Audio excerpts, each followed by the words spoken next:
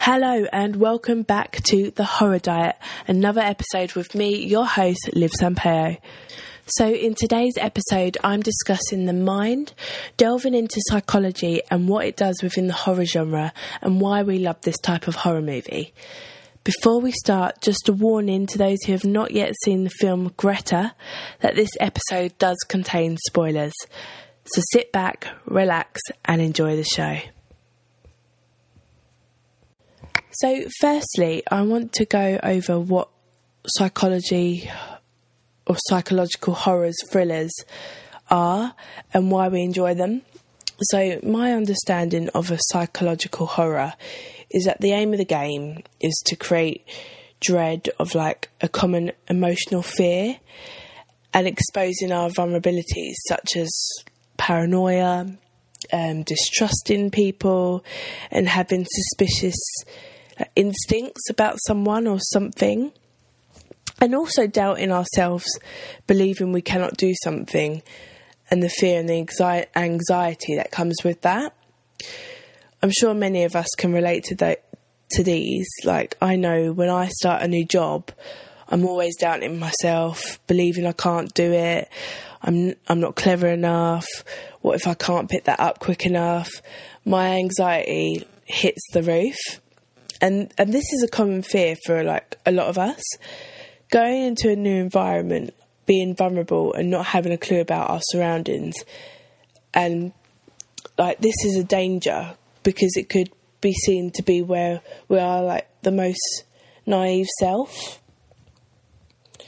So with all this in mind, the genre sometimes challenges us.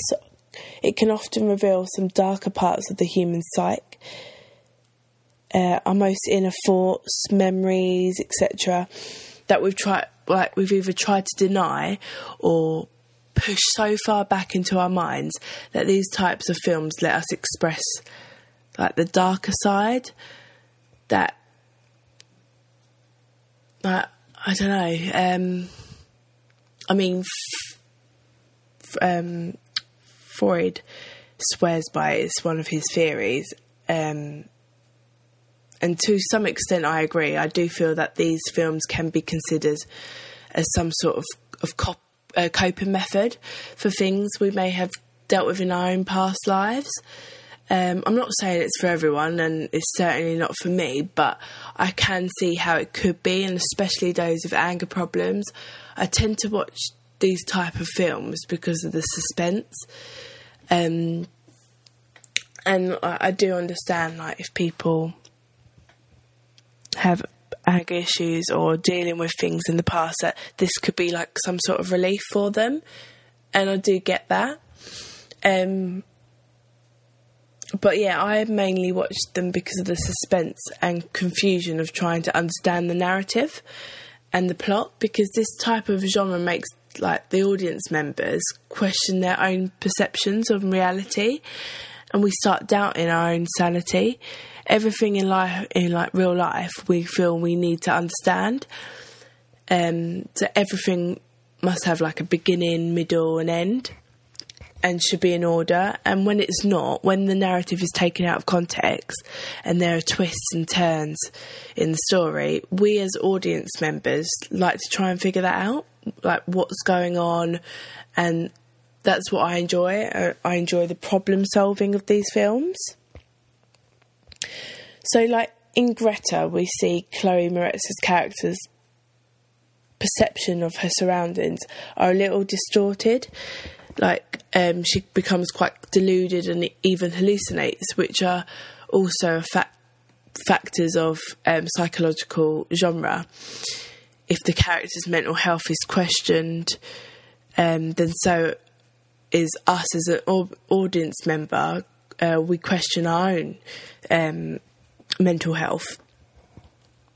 The genre tends to hide away from like fantasy of other horror genres, such as like having a monster like be the baddie, but instead like having situations more grounded in artistic realism, like relies on eerie atmosphere and exploitation of both us as a viewer and the character's fears, like their imagination and anticipation of something bad is going to happen, when in reality it might not. So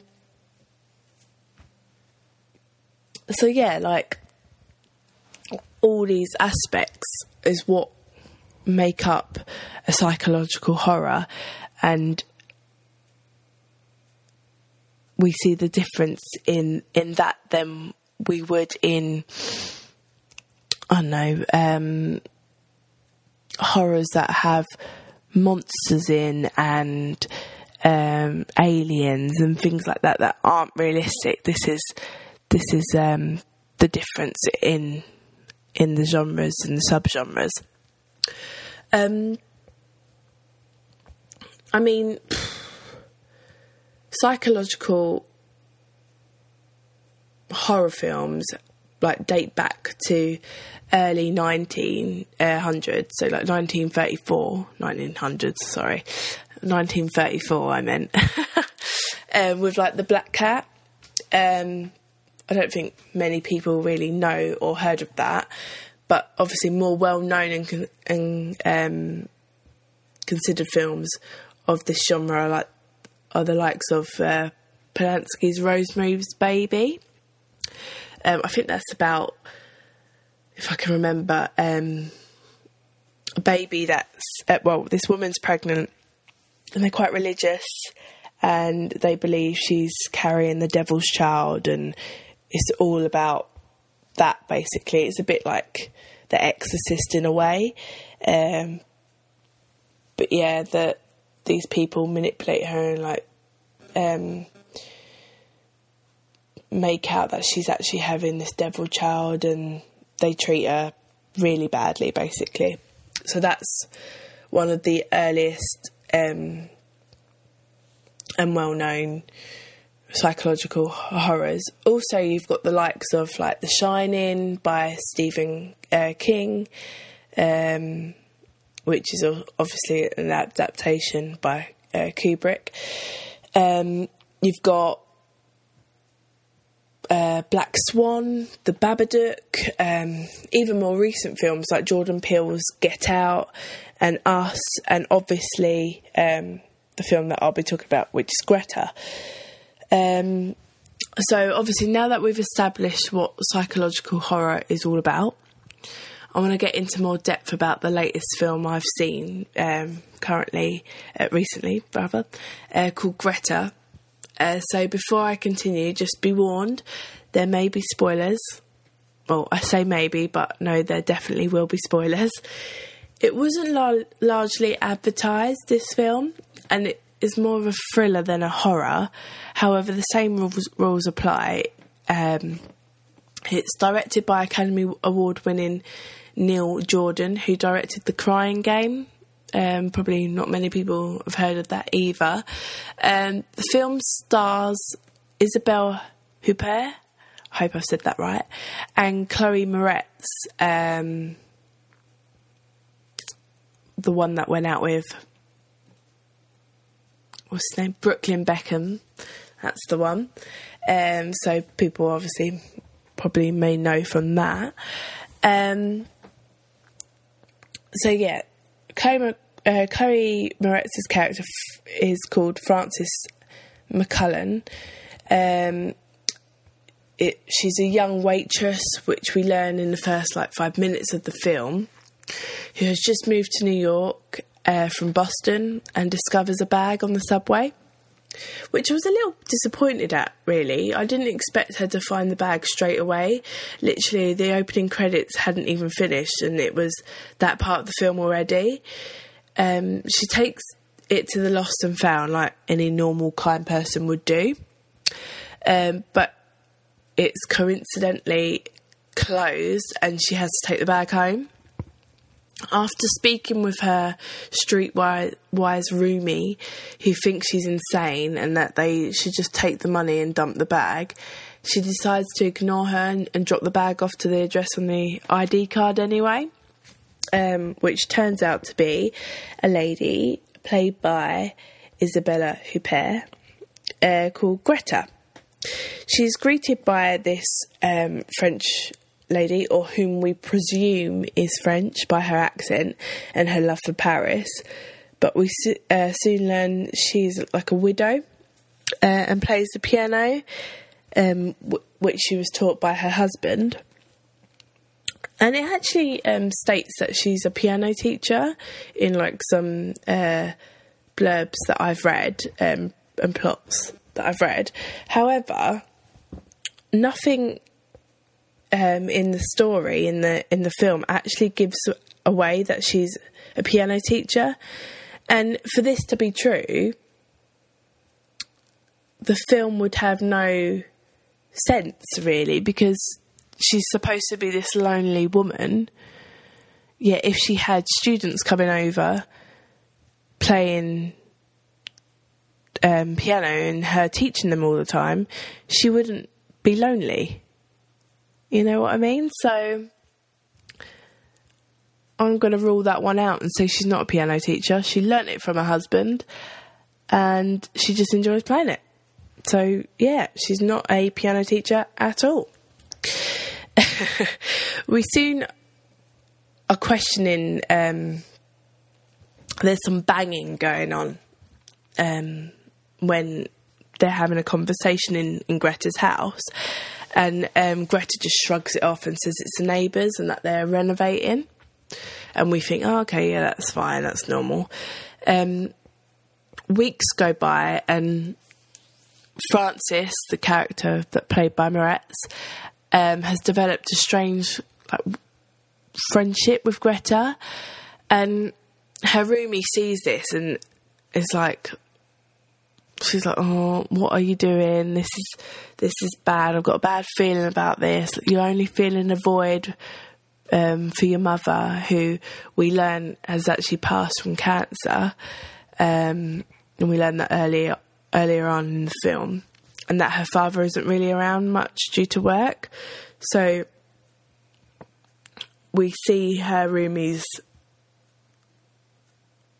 like idea when she's saying you're feeling a void for your mother, because obviously she hasn't got a mother around at the moment ever, because she's obviously passed.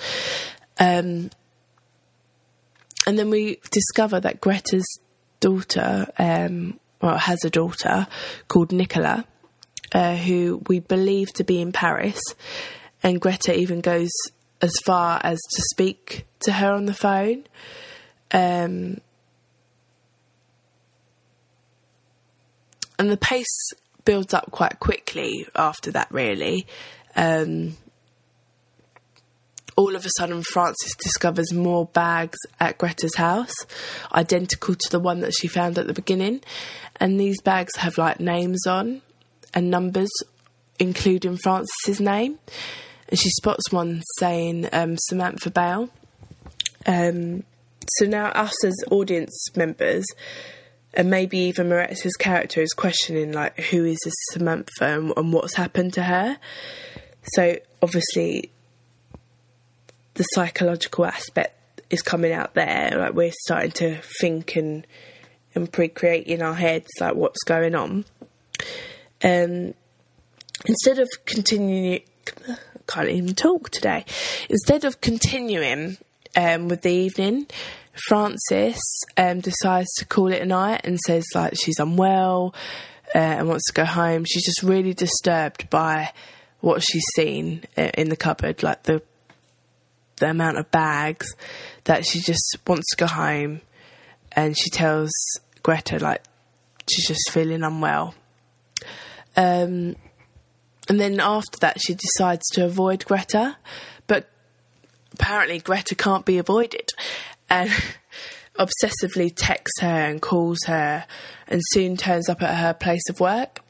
She tries to, which I don't understand how she knows where she works, unless they've, in these weeks of getting to know each other, we're assuming they've had a conversation where she's told her where she works. So that's all I can take from that, I guess. So yeah, she turns up at her place of work. She tries to get Frances tries to get her done for harassment, but apparently that could take months. And maybe that is realistic. I know it's hard for the police to do anything quickly these days, but for our character, it's not ideal. So yeah, I guess that's a bit of realism there. And but then the obsessive behaviour from Greta increases and it gets worse. And Frances does some digging and discovers that Nicola has actually been dead this whole time due to suicide. Because she reaches out to, Nicola, but she actually discovers it's Nicola's girlfriend, who she meets in a cafe. And Nicola's girlfriend's basically explaining, like, oh, no, she's actually passed away. She never went to Paris. She's never been to Paris. And that she died from suicide because of what happened to her in the past. And that there's this, Nicola mentions a box, and she always thought it was a metaphor, but she later on found out it wasn't. And we're just kind of taking this with a pinch of salt, really, because not much more is said on the situation, and she doesn't go into more detail, which annoyed me slightly, because I wanted a bit of a background story and how she came to find out it wasn't a metaphor. Obviously, we learn the truth, and our protagonist later finds out what she's talking about. But in that moment, I thought it'd be a good idea to delve back into the past a little bit and understand Nicola and what happened there, and maybe get an understanding of Greta as a person, as a character, and her backstory as well. So I was a little bit disappointed there. So then, carrying on, our protagonist gets drugged, and we see her hallucinate, and she's actually drugged in her own flat this time. Again, where has Greta got her address from? I don't know. Again, it could be in these assumed conversations in these weeks leading up to this that they could have had, or just like a normal stalker does, just follows her, and I guess she just found her that way, which we know from TV series such as You on Netflix. That's like a stalkery storyline as well, so obviously I can understand if she was to follow her like he does in You, then yeah, they would know where she lives. It's easy, I guess. You just have to follow the person. Moving on. So she starts hallucinating. She gets drugged in her flat, and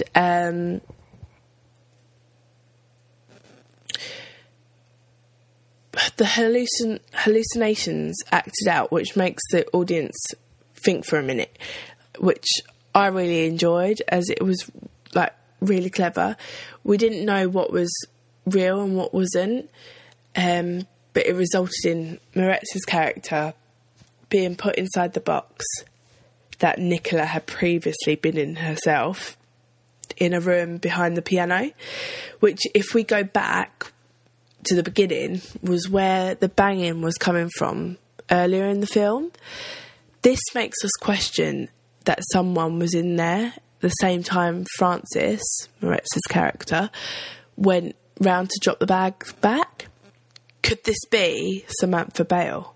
And if so, where is she now? If Frances is in there now. You know what I mean? So, our questions are rapidly increasing. We're like on the ball, we're thinking, it's getting us going. So this bit of the film I'm quite enjoying.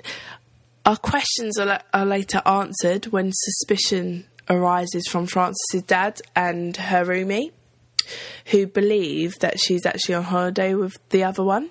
So her dad thinks she's on holiday with her roommate, and her roommate thinks she's on holiday with her dad, which Greta's set up. She's sneakily plotted this by sending texts to them both, pretending to be Francis.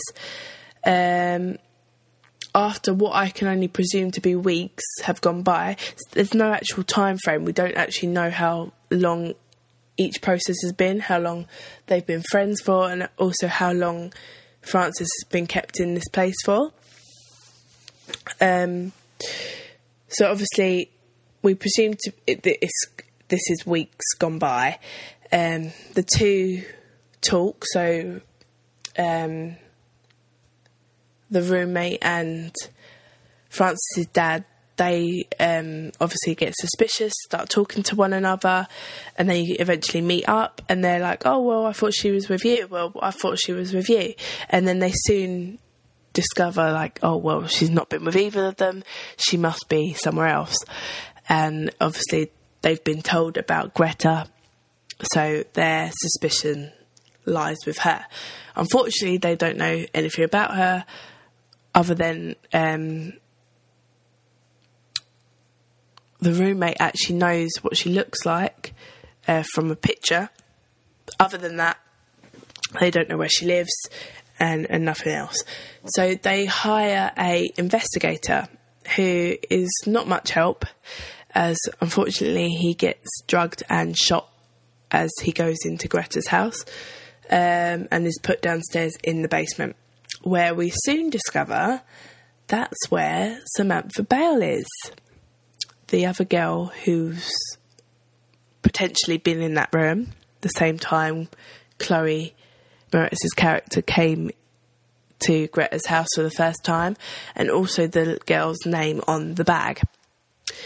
Oh, and also Greta has a dog who Francis picked out with her, which has no relevance to the story, and I feel just was an attempt to show how unremorseful she could be, with no care to any living thing, that because she ends up drugging and killing the dog, which I just felt was cruel and wasn't necessary.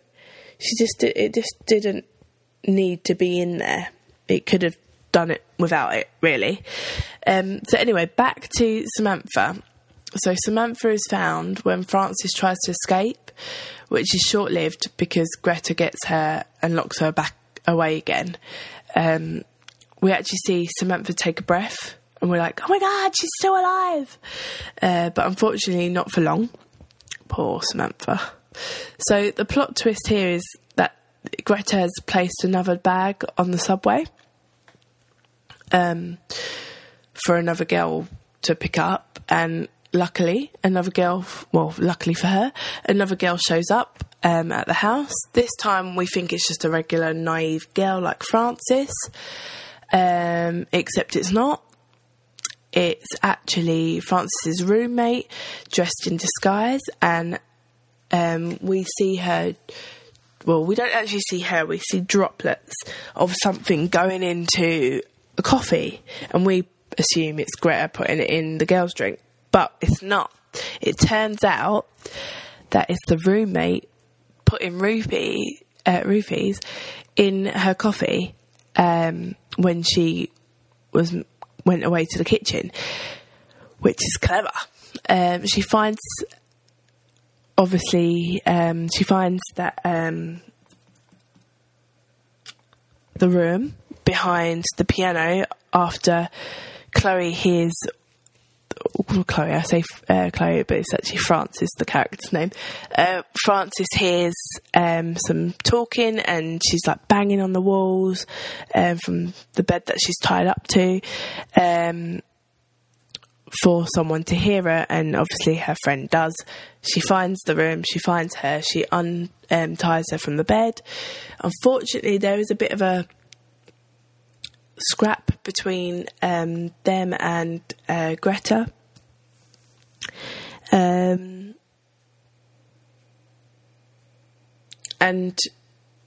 Greta's eventually left with being put inside the box because obviously she's drugged. She's still a bit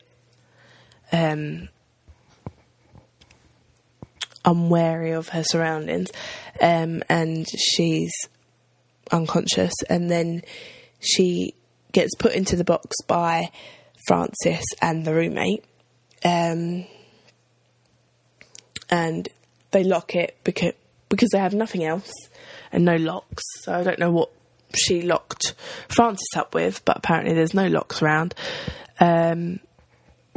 She ends up locking the box with a little statue or a little small replica of the Eiffel Tower, which she puts in the gap, the lock, and the two girls go off. And then the ending, we see Greta banging away at the box, and you see the Eiffel Tower slightly moving inch by inch each time she's banging on the box, which would indicate that it will probably fall out sooner rather than later, and would leave Greta to just walk free.